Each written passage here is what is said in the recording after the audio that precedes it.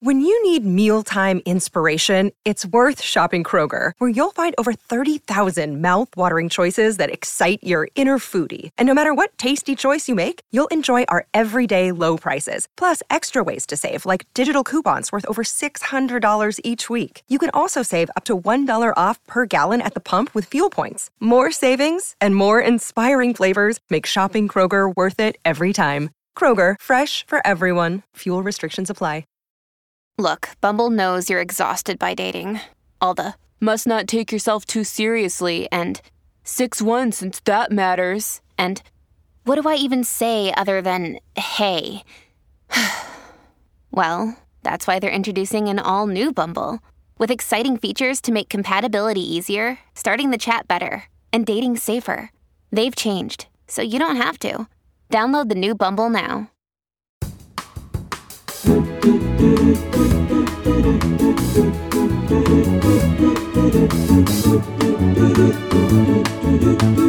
Namaste, motherfuckers. Welcome to Namaste, Motherfuckers, the only podcast where the worlds of comedy, self-help and business collide. I'm your host, Callie Beaton, and today's episode is about how comedy, tragedy and poetry can change your heart. John Cocteau said, "The poet is a liar who always speaks the truth." That's John Cocteau, the 20th century French poet, by the way, not one half of the 80s Scottish pop band. Little contemporary reference there for the young listeners. Now, poetry's had a bit of a lockdown resurgence, hasn't it, with the youngest ever inaugural poet, Amanda Gorman, stealing the show at Joe Biden's inauguration with her poem, The Hill We Climb.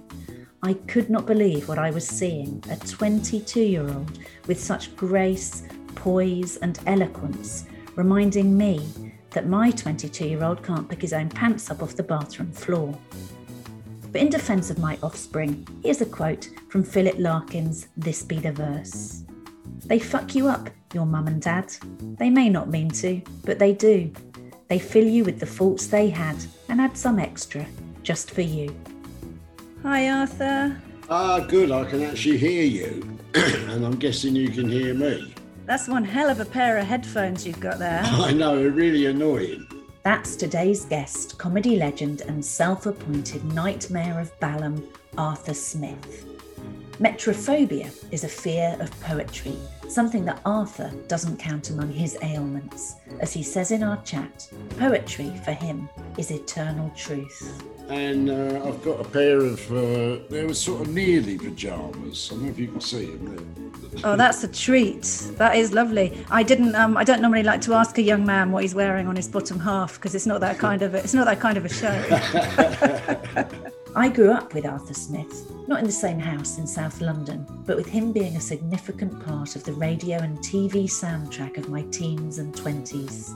Not only was he one of the best-known performers on the alternative comedy scene in the 1980s, but he can sing Jingle Bells backwards, and his French is so good, he's sometimes mistaken for a Belgian. As well as our mutual love of poetry, Arthur and I talked about our Bobby on the Beat dads, conspiracy theories, unconditional love, and life after intensive care. But I started by asking him about the title of his autobiography. My name is Daphne Fairfax.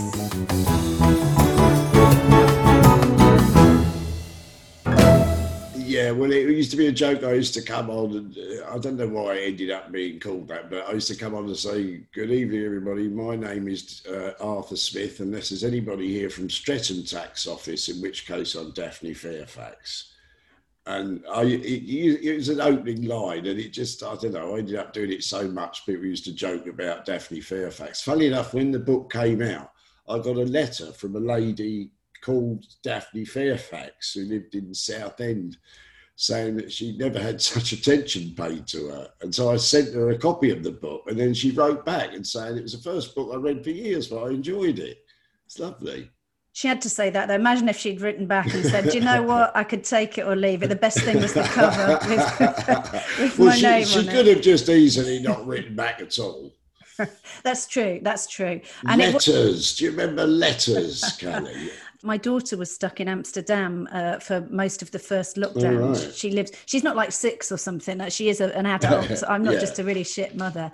And we to pass the time, we would send each other letters because we liked the kind of old schoolness of it. And we'd also sit and we would do what we called stitch and bitch. We would sit and do sewing together via FaceTime and just have a chat, but we weren't actually making eye contact. You know, you have those good chats when you're not looking at someone, like in the car. Yeah. We were like sort of two spinsters in a Jane Austen novel by the end of the first lockdown. Well, probably one of you was married by the end then. Yeah, more likely to be her than me, to be fair. Although the offers do still flood in, you know, there's a lot of call for menopausal redheads in that market, I believe. Oh, the menopause! I'm glad I don't get that. Well, you wouldn't be getting it now anyway. With all due respect, it would, which is always a sign someone means no respect, isn't it? You'd have passed through it. You'd have glided through it by now, I think. It's much harder being a woman, isn't it? Physically, it's not fair. It's really hard. That's actually why I've paused my video so that you can see a lovely, because my holding picture looks all right, doesn't it? But when you see the animated me, it's quite a problem. For anyone who's just tuned in, that's because my Wi-Fi connection is unstable, so we've had to stop my video.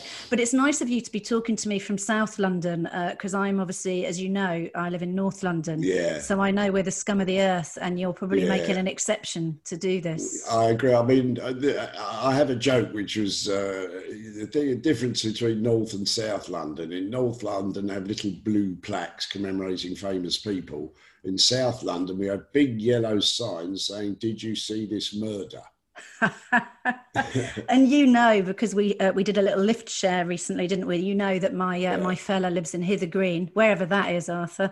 So I'm familiar. I actually did live I went to Goldsmith, so I lived south of the river. And like some people are very opinionated about which side of the river to be on, but I'm kind of agnostic about it. That's a very bad attitude to take. If you're a proper Londoner, I mean, it's a great joke, really, that Londoners have shared, I think, probably for about 500 years when there wasn't anyone living in South London.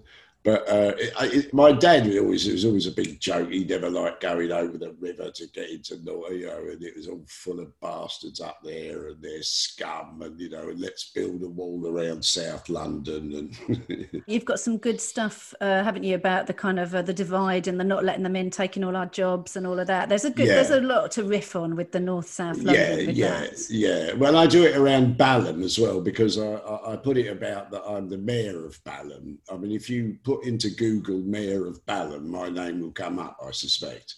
Is that based on the Peter Sellers sketch? Is that where that's from? Well remembered. No, not really, although I've always, for those of you listening who don't know what reference Callie has made, I'll now invite her to tell you. So I can't remember who wrote it, because it was written by some very good... I think it was Dennis Norden and Frank Muir. Was it? So good, again, really contemporary references for our listeners. We're trying to appeal to the young with this, and I think it's working really, really well. There was a sketch, would you call it a sketch? Yeah, where Balham was referred to as the gateway to the south. And there was Balham, gateway to the south. It was a Peter, well, it started out as a little sketch. It ends up, I think it's probably on YouTube or something these days. Balham, making a joke about it. And I've always thought that one of the great things about Balham is it's got its own catchphrase. Well, if you're over 40, or even over 50, I reckon, maybe over 50. I reckon you've got to be born in the 60s to get that one. But now we're bringing stuff back to people in these nostalgic ages. So you're South London born and bred. You were Bermondsey and then Kidbrooke, right? You moved to Kidbrooke. Well, you've really done your homework, Callie. Well, we talked about this. Yeah, when I dropped you, I can't even remember where we were. Chelmsford, was it? Maybe. I don't know. I don't know. It was somewhere beginning with C. It was my one outing of 2020, so I remember it well. It's the one time I went out. Do you remember going out? Okay, like when you used to kind of go to a place or get on a bus or something. Wow. Or go, as the young people say, go out.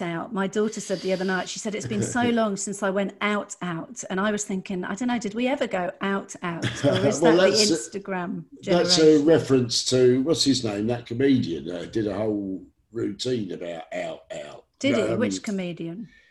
Oh, damn. Look, everyone you know is listening to this knows who I'm talking about, except you. And I've forgotten his name. And you don't know who you're talking about right now. No, either. I do. I can see him. He's done a gig here. I used to have a series. Hello, podcast pendants. Producer Mike here with some handy fact-checking. The routine Callie and Arthur are struggling to remember is Mickey Flanagan's Out Out.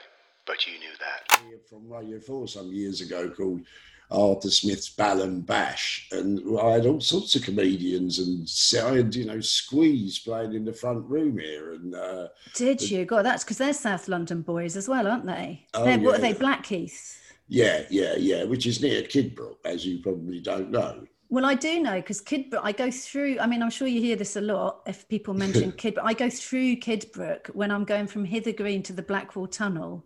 I go through Kidbrooke. Wow, this is such exciting news. I know, people. It's not that I've lost my mojo or anything in lockdown. I'm going to tell you about the tube timetable in a minute. Funnily enough, you mentioned Kidbrooke. I got a little exchange with Danny Baker, who you'll know of, and he lives in Kidbrooke Park Road, I discovered. Well, it's gone really posh now. They've got a whole load of flats there. I only know this because going out with somebody who is of a similar vintage to you and also South London born, he's Lewisham born and bred. So I get all these stories about that area. And it was really nice when we had our little lift share to whatever station it was, because then you and he could have that conversation. Yeah, and then I didn't need to have it for 10 minutes. And it was really nice. Where were you brought up then? I was brought up in, Dorset primarily. So a bit of a different story to yours. Go on, do a full-blooded Dorset accent. My accents are really... No, I can't even remember my own accent now. I used to work I was underage barmaid in a local pub, and I used to sell... I used to give Scrumpy away to my friends. So, how's that? Scrumpy. Whatever, is that still going, Scrumpy? Listen, I'm sure in that pub where the Phoenix in Gillingham in Dorset, I can say I was an underage, but I was running that bar when I was 16. I can say that now because the guy who was illegally hiring me is probably long dead. So I don't know who they're going to... Gillingham. I've got a story about Gillingham because I was doing a gig there one night, except that I thought it was in Gillingham, which I think is probably spelt the same. It's spelt the same, but very different. Yeah, and it's not that far from Balham, and I had to get home that night. But I discovered that it was, in fact, in Gillingham, in Dorset. So I had no way of getting back, and I don't drive. But I had to be back early for something the next morning. So I did a tweet hitching. I sent a tweet saying, who can give me a lift from Gillingham in Dorset back to London at midnight on blah, blah. And I did. I got a guy gave me a lift. He was a lovely bloke called Gary. We had a really nice chat, and he didn't even charge me. Are you sure it wasn't? Well, if he's called Gary, it wasn't my dad. Because your dad was a policeman later in life, wasn't it? Can I show you a picture of my dad as a policeman? Oh, yeah, go on, yeah. Let me show you this. So this is my dad. Oh, brilliant. He's on his bike. He's only, do you know, that's fabulous. Do you want me to show you a picture of my dad? Yeah, will you show me a picture of your dad as well? Yeah. Well, funny enough, it's stuck up on the wall behind me. Hang on. And what I can do is I could take a picture of your dad as a bobby and send it to my dad as a bobby, couldn't I? Yeah. So hang on, right, I'm now putting my bloody headphone things on. These ones are stupid. You could rent those headphones out to students as accommodation. Well, I can't get the fucking headphones. See, it's a shame we're not recording the visuals here. Yeah, but you can just go, oh, right, I'll find your restaurant. Right, here is the picture. Now, I don't know if you'll be able to see it that well. It's a bit shiny. Yeah, no, that's good. I'm going to take, if you get it a bit lower on the screen, there we go. Yeah, what's he doing there? Well, what has happened there, he's on the beat at the Elephant and Castle in South London, obviously, and a drunken woman came up to him. Oh, he was outside the Old Vic, so up that way. And a very drunken woman came and tried to start kissing him. And this is quite embarrassing, but he never really he didn't want to arrest her. He never really liked arresting anyone, my dad. But anyway, at this point, the Old Vic came out, all the audience came out, and this was the funniest thing they'd ever seen, obviously, was this very little drunken woman desperately trying to kiss my poor embarrassed dad. And someone took a picture of it and it was sent to him. And so that's the picture I just showed you of my dad in about 1954 trying to fend off a very pissed woman who wanted to kiss him. Well, my dad's, that was taken about 10 years after that. So my dad was in the Surrey police. And in those days, he'd stopped being a policeman. He'd become a French teacher by the time I was little, which I know is the opposite of you, isn't it? Well, you were an English teacher in a French school. Yes, that's right. But j'arrive à parler en français. Je sais pas si je suis plus doué que toi ou non, je sais pas. Je parle un petit peu français.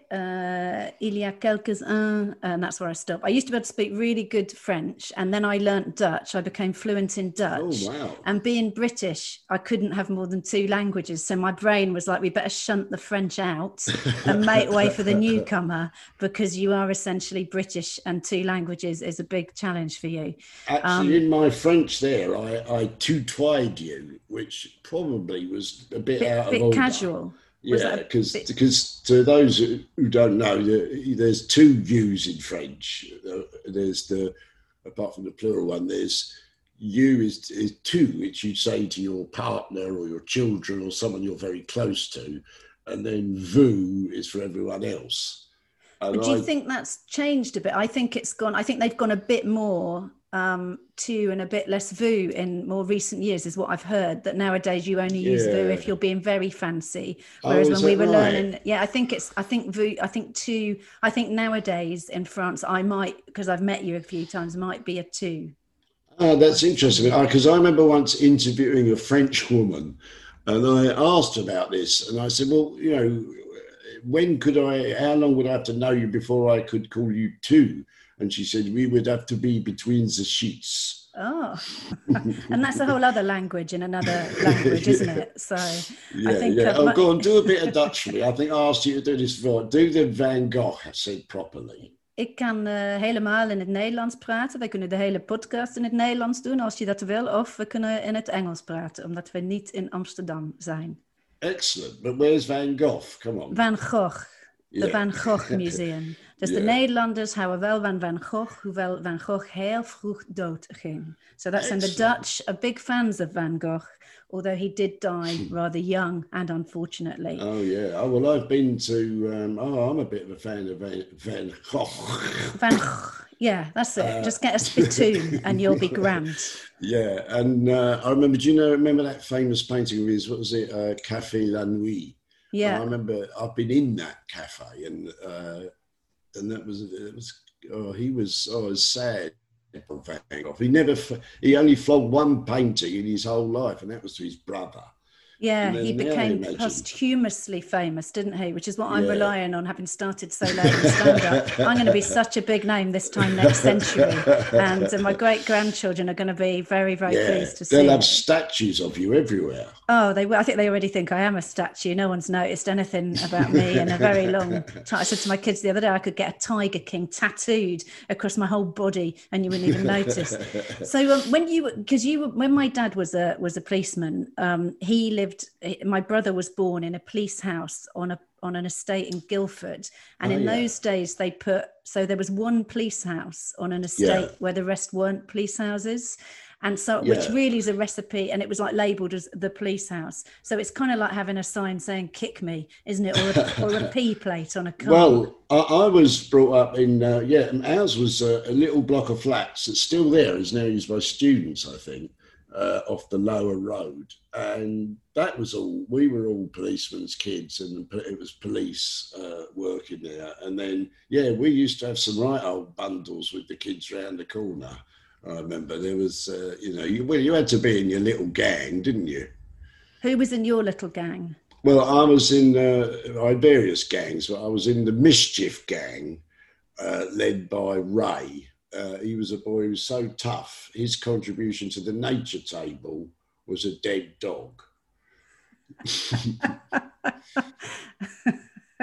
Yeah, really, we were tough. We were in endless battles with the parkies, obviously, which were the people who used to work in Southwark Park, the park keepers. And we were always sort of kicking leaves about and hiding and generally being annoying. Namaste, motherfuckers. Have you seen the thing that's gone viral now where gone viral now, I said that like a right old person, where you hold a duvet in front of yourself and you're with a pet and you hide yourself behind a duvet and then you drop the duvet to the ground and you fall to the ground behind it. So the dog or whatever thinks you've disappeared and they look and they go frantic. It's funnier than I'm telling it, Arthur. You'll have to have a look. It's TikTok, is it? Yeah, it's on TikTok. Yeah. Are you not into TikTok? Has lockdown not driven you to those depths? I do Twitter, but I don't really do. I mean, I had another joke. I thought Instagram just used to be a really efficient drug dealer. But no, I don't know. I just do Twitter and a bit of Facebook. I should do more, really. But should you do more? I think everyone's saying you should do less, aren't they, for your mental well-being? Because this is, as you know, namaste, motherfuckers. It's kind of about mental well-being, albeit a little bit tongue-in-cheek. Talking of your dad, because I got quite attached to your dad in your autobiography. I started feeling a bit like I knew Sid a bit, I think because you were saying it. I was like, oh, he sounds lovely. And you said, and I did write this down because I loved it so much at the time I read your book, you said to be a stable individual, the most crucial factor is to be cherished when young. Because you do strike me as you don't seem as fucked up as a lot of comedians. And do you think that's because your parents adored you? Well, it's funny, yes. I think it is definitely the best start in life to be loved by your parents, and preferably they love each other. And, you know, anything else can lead you the wrong way. But what was I going to say about this? Hang on, I've forgotten. The dementia's kicking in. What was it you just said? I said you're not as fucked up as most comedians. Oh because a lot of comedians. I mean, it's funny. I've noticed that you know, I could think of a number of comedians. You know, Eddie Izzard and Alan Davis, and you know, people whose parents either died young, or one of their parents, or there's other cases, of course, where the parents were horrible to them or split up, and so it's a bit of a joke of mine that I blame my mother and father. You know, I would have won the Nobel Prize if they hadn't been so nice to me. But it probably made you less, because I remember you. Well, we're about 10 years different in age. So when I was really into watching comedy and listening to it and seeing it on the telly, you were very much a sort of name then. And lots. Not that you're not a name now, but that's when you first came to my awareness. And obviously, no, it's fair enough. I'm not such a name now. I think you're quite a name. Enough. Yeah. I've got a long service medal. I think you've got more than a long service, but I won't blow smoke up your arse because I won't get it all the way from North London. Your arse is a long way away. But, you know, metaphorically, I'll blow you some smoke. But I think it's because a lot of the comedy then, if you think about people like Alexei Sayle, and there was a real anger, wasn't there? Like lots of people were just properly furious. And I know that was partly politics. But I think it's easier to be furious when you've had a bit of a tough paper round as a kid, isn't it? Because you've got a lot to be angry about. Yeah, well, there are those people. Yes, I think you're probably right. I mean, it's an interesting thing about comedy. There are comedians who come on and start shouting away. And I must admit, I find that a bit hard to listen to for too long, you know, but it's a very effective way of doing comedy, actually. You're bloody angry about something. But there are some comedians you think, they're pretending to be angry, but they're not really. When you see someone who genuinely is full of bile, then it is quite inspiring. But but I've never really been an angry comedian particularly, I don't think. That's not me. I've not been a shouter. I think of myself as more of a poet, really. I'd like to. Well, your poetry, when we did the gig in the place beginning with C that we can't remember, you do the last couple of, you do poetry in your act, don't you? Yeah. And you do it all. And we talked about this, and I don't know how many comics could get away with that. With you, it just folds in and everyone goes with you. I've got a feeling if I started, you know, quoting from the Earl of Rochester, even if I did bits with the C word in, people would be like, what are you doing, Callie? So you've got it all from memory and you just slip in poems apropos of nothing. Because they do fit in somehow with the rhythm of the way I speak. And if you think about it, poetry is, it's, you know, that which can't be translated. It's the crucial use of words. In a way, in a novel, you can get away with a few words that don't quite fit in or around the wrong way. But poetry is, and it's the same with stand-up, isn't it? You know, if you have a a punchline, you just slightly rephrase it and it'll get a huge laugh. You might start doing it in the wrong way, though. It's crucial, the word order. And poetry is what people resort to. It's this eternal truth, really, poetry. And do you tend to wait? Do you need the audience to be in a certain place? You probably wouldn't open on a lovely bit of Dryden, would you? You'd probably go... No. Well, I mean, I occasionally do some of my own poetry, and I might open on, I've got some funny ones. Will you do one of yours? One. Yeah, do me one. This has got a rude word in it. It's called The Christmas Cracker. The Christmas cracker is pulled, and I read out the joke inside. Why does Noddy have a bell on his hat? The standard beat. Because he's a cunt. My fellow diners look shocked. They haven't realised this isn't really the joke in the cracker, especially not the 11-year-old boy I hadn't noticed, who is laughing harder, I suspect, than he has ever laughed before, even though I also suspect he's never heard of Noddy. You said I was going to play this episode to my dad, and now I'm going to have to say no. He'll like it. I think a cunt from Arthur Smith is worth. Yeah, I don't know. There'll be a saying about it. It's very rare I deliver that word. And first, when we started out, it was kind of banned, that word from comedy, because it was, because it was saying something. Somehow it was making female genitalia rude. And we were all very right on it then. And so you wasn't really allowed to say it. Well, lots of comedians do use it now, I notice. I mean, it's a bit cheating, because you can always get a laugh with a cunt, really. I think you've got to be circumspect with your swearing. Don't you think a lot of people start out swearing loads and talking about sex, and you don't realise, because it's not the way you can talk at home. You think, oh, that's outrageous and it's funny. And then you realise it's much funnier if you're going to use those kind of words, to really use them sparingly. Yeah, I agree. I don't want to hear another young male comic go banging on about wanking and stuff.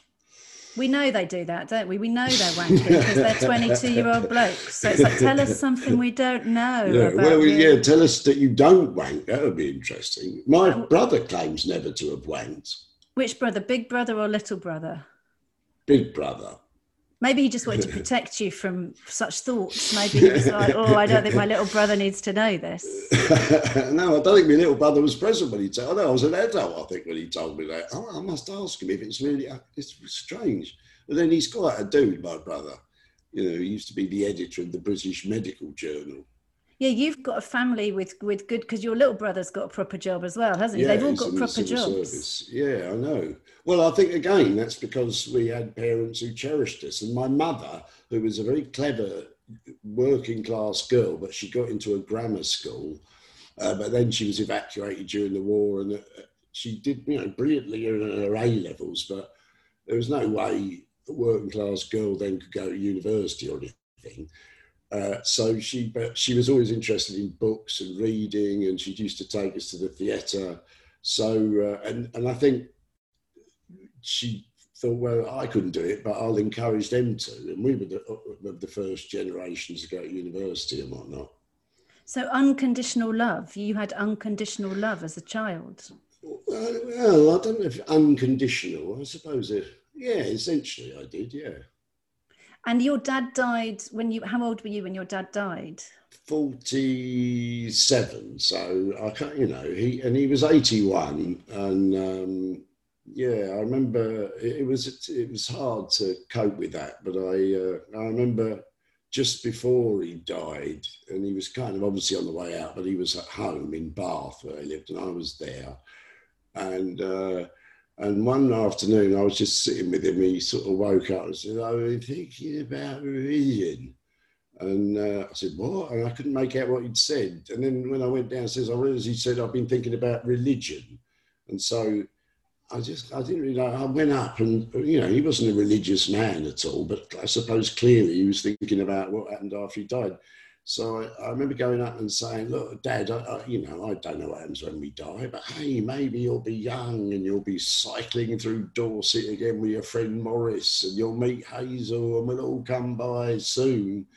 And then I mean, he didn't really wake up, but I sort of detected a small smile, I thought. And then and then he died later that night. So it was I was rather pleased to have made that little speech, whether or not he heard it. He will have heard it, though. They say, don't they, that your hearing is the last to go. So that probably was. I mean, you were probably spinning him a real tall tale, and he probably was like, I can't believe the last thing I heard was my own son lying to me about, you know, sunshiny fields. And but maybe it is. Who knows? Maybe that is what happens when we die. I mean, I must admit, I think it's unlikely, and I don't think he thought so either. But sometimes it's nice to choose a dream. And to choose a story. And he left Hazel behind then. And is Hazel still going strong?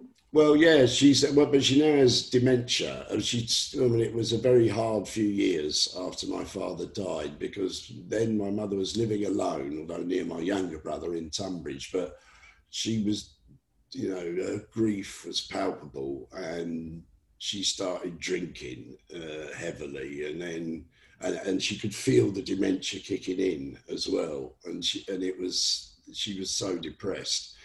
But in fact, I kind of did a show about that. My Arthur Smith Sings Leonard Cohen Volume 2 was sort of about the subject of my mother's decline. But actually now, and she's in this home up the road, where I can't go and see her at the moment, but she's and she doesn't really remember who I am now, so it doesn't worry me too much that I can't go and see her at the moment.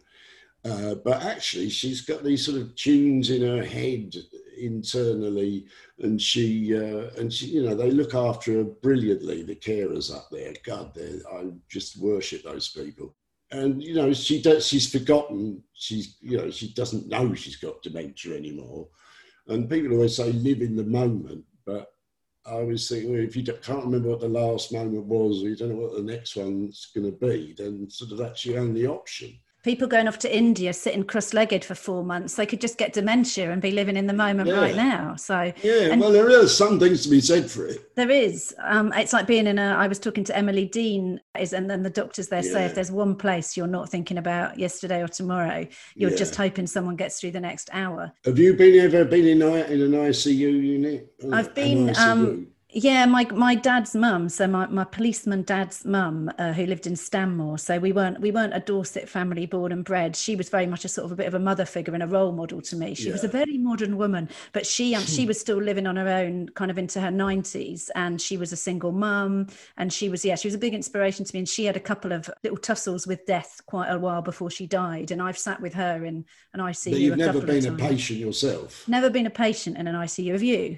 Yeah. Oh yeah, because you had your pancreatitis. Oh well, remember, you really are impressive with your homework. Well, you remember poetry. I remember everything about Arthur Smith in a way that will have me arrested after this. Tell us that story. Well, I woke up one night. I'd had a bit of a pain in my tummy, and I was suddenly in agony. So I went straight to St George's, where I had acute necrotizing pancreatitis, which sounds pretty grim and is, and I was more likely to die than live at one point, I think. So I was in the ICU for 3 nights, and I always remember someone telling me it's like £1,500 a night here. So I thought, wow, this is the most expensive place in the whole of London to be staying. But that was quite an experience. And I woke up in the morning. In fact, I was surrounded by my brothers and my then girlfriend and my mum and dad, and all sort of came in. I felt a bit like I was on my deathbed, but I survived, and I'm still here. And so you stopped drinking then? Yeah, I mean, I now occasionally have a small glass of red, you know, every now and again. But yeah, I didn't drink anything for about 10 years. And can you do, because a lot of people who've drunk to the extent they get kind of sick from drink aren't able to just have a drink or 2 drinks. I've dated a few alcoholics and addicts in my time, and I think I've probably got a bit of that personality myself. So I hardly drink. And if I regularly had a drink, it would turn into regularly a lot more than a drink. So have you got the capacity just to have? I seem to now, yes. I mean, I have to keep an eye on it, but yeah, most of the days I don't drink, and I only have like one of those little reds like that. I don't drink red wine, yeah, really only with food. I'm quite French like that, you know. I should say, for people who can't see what you just gestured, Arthur just said a little red wine like this and gestured to something the size of a casket that he would, that Captain Pugwash would come into shore on. So just a little vat of, no, he didn't. Yeah, no, it's one of those little ones that's £2.60 in the co-op. Oh, well, now you've given me some context. And if you went to the Lidl, it might be £2.10. But Yeah. maybe, do they have a Lidl in Balham? Or No, but we've got an Aldi and a Sainsbury's and a Waitrose, which really annoys the posher people of Clapham up the road, that we've got the Waitrose and they haven't.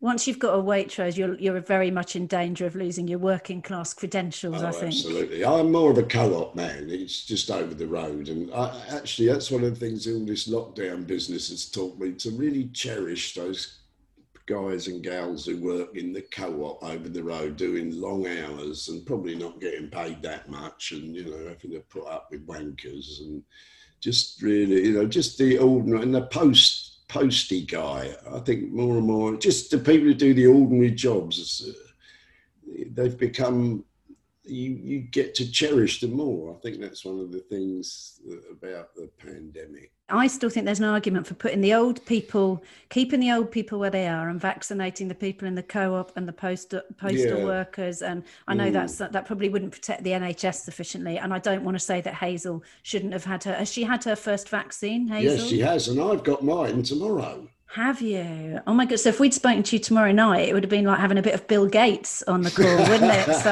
I've picked you on the wrong day. Yeah, well, that means, yeah, I'll have a chip in my head, and obviously I'll be part of the world order or something, I suppose. Yeah, the deep state or whatever it is. Yeah, and live forever. I do love a conspiracy theory, don't you? What's your favourite conspiracy theory? Well, I'll tell you the one I feel a bit sorry for at the moment is the chemtrail people. Yeah. Because I feel that they've not had much traction lately with all the new conspiracies coming in. I'm worried for the people. I like the flat earthers, they're good. Did you watch there was a really good Flat Earther documentary on Netflix, I think it was.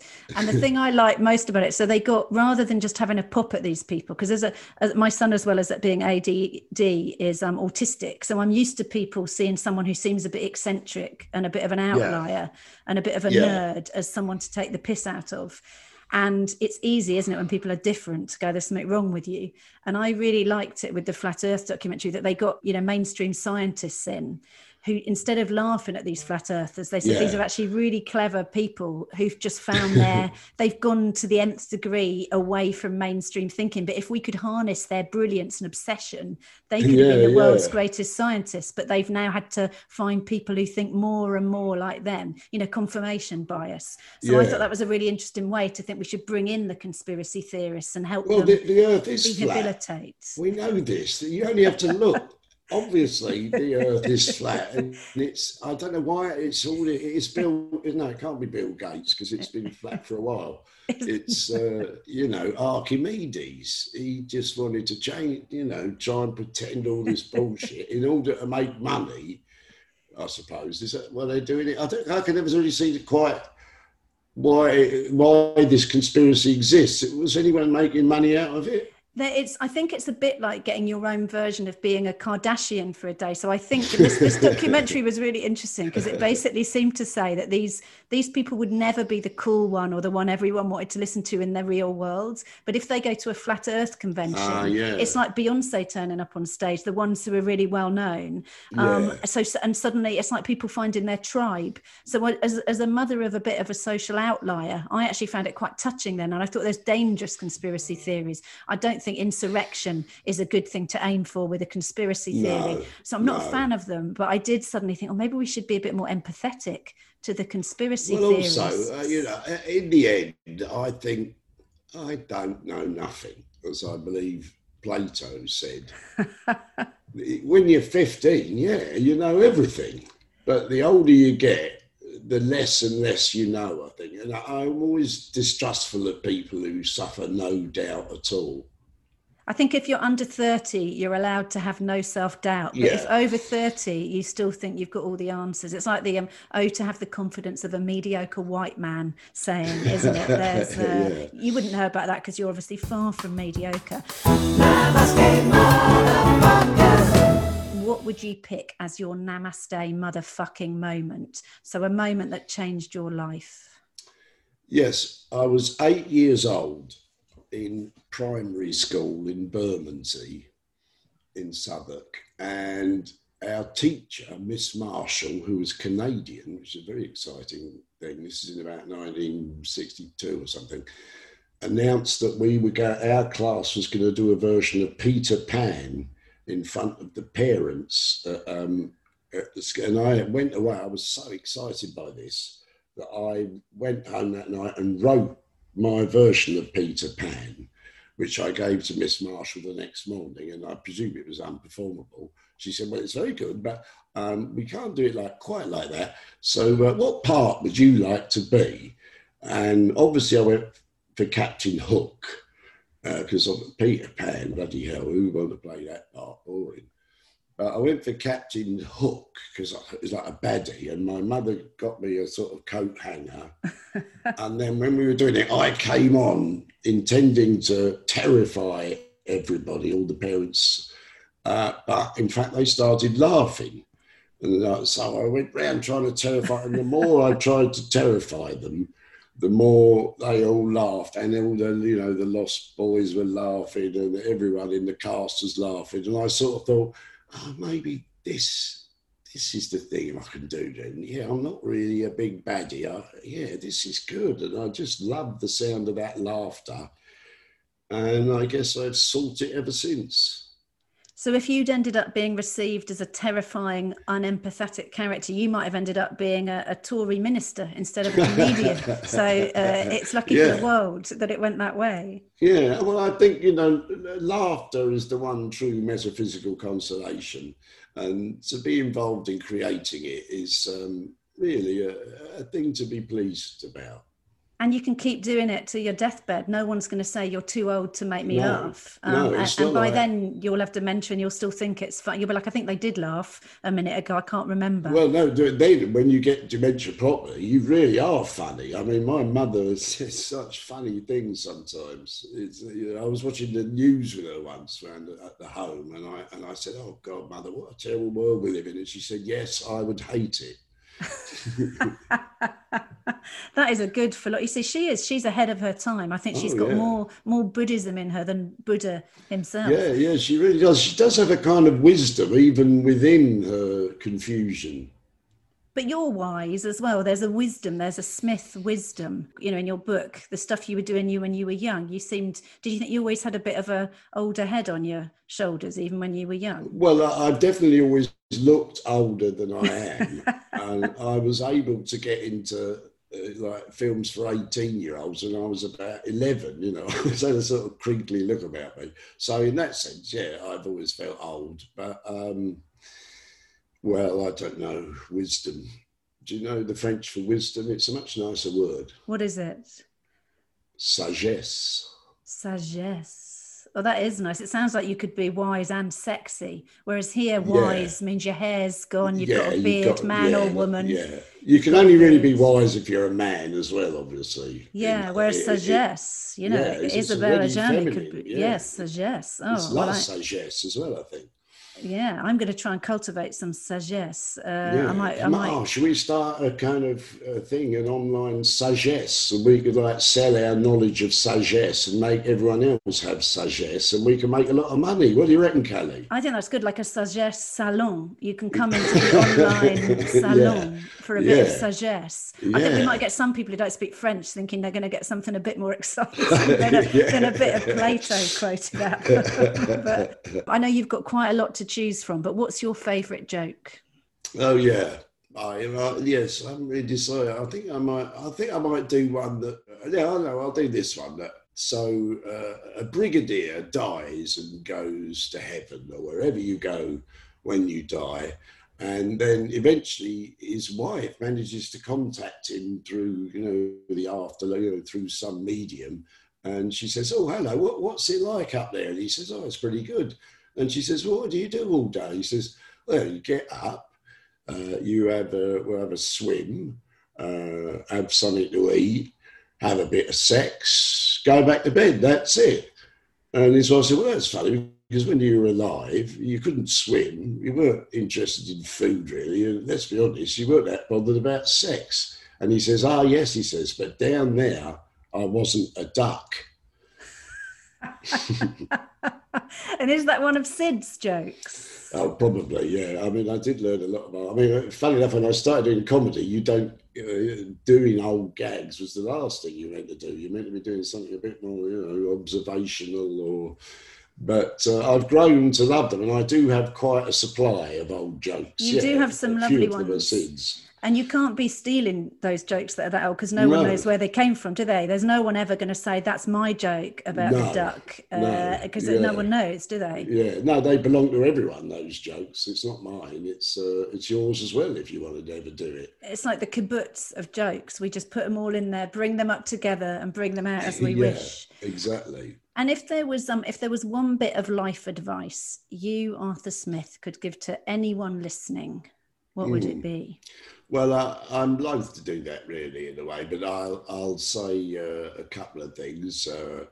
This is a quote from T.S. Eliot. "If you're feeling down, despair and disillusion are essential moments in the progress of the intellectual soul." And I'd also say, remember you are no more and no less important than anyone else. And finally, I'd agree with Lothian Council, who say Tuesdays and Fridays are rubbish days. Well, I like the fact you were like, "I'm loath to give any, but I'm going to give you 3 bits." And it's always nice. I don't think T.S. Eliot is given by way of life advice to people often enough. So thank you for giving that.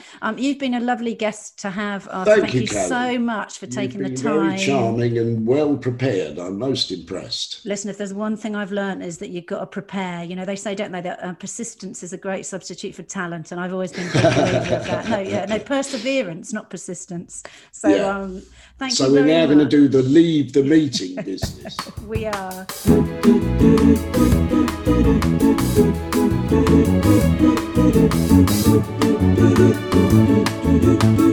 Namaste, motherfucker. That was the legendary Arthur Smith. Now, every episode I pick a thing I'm going to do inspired by my guest.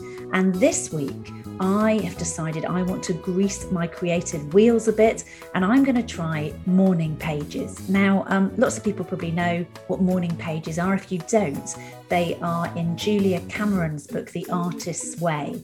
And what she says you need to do, it's pretty straightforward. I have done it before, but I've always lapsed, and I'm going to try and get back into it. So all you do is pretty much first thing you do when you wake up in the morning, before you get a coffee or do whatever you do, is you literally take an A4 pad and you write 3 sides of A4, pen not typed, and you just keep pen to paper. It's sort of stream of consciousness stuff.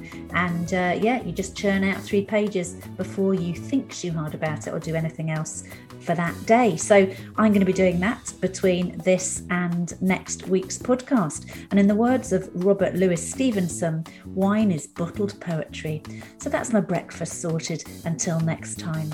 That's the show for this week. Thanks so much to Arthur for joining me. Thank you for listening. You can find links to Arthur's website and social media and all the other good stuff in the show notes. Namaste, Motherfuckers was written and presented by me, Callie Beaton, with music by Jake Yap and produced by Mike Hansen for Pod People Productions. If you've liked today's show, please subscribe now on your favourite podcast app, and also rate and review the show, not because I'm needy and crave external affirmation, although those things are true, but because it does help other people find the show. We'll be back in your feed next Monday when I'll be talking to writer, presenter and podcaster Emily Dean. I felt a fraud, and I felt so uncomfortable in my skin my entire childhood. I'm Callie Beaton. Until next time, motherfuckers.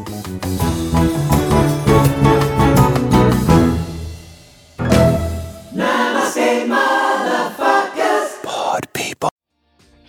Hi, my name is Kay Adams, and to be honest, I'm not so good with the ageing process, so I enlisted my old chum, the filter-free Cara McKenzie, to advise. Could you imagine being a porn star? The room would need to be really hot for me to strip off. To be honest, she's not much help, but she is rather amusing. And along with some great guests, Joe Brand, Andy Oliver, Anton Dubeck, Ruth Langsford and Craig Revel-Horwood, darling, we are learning how to be 60. Listen wherever you get your podcasts.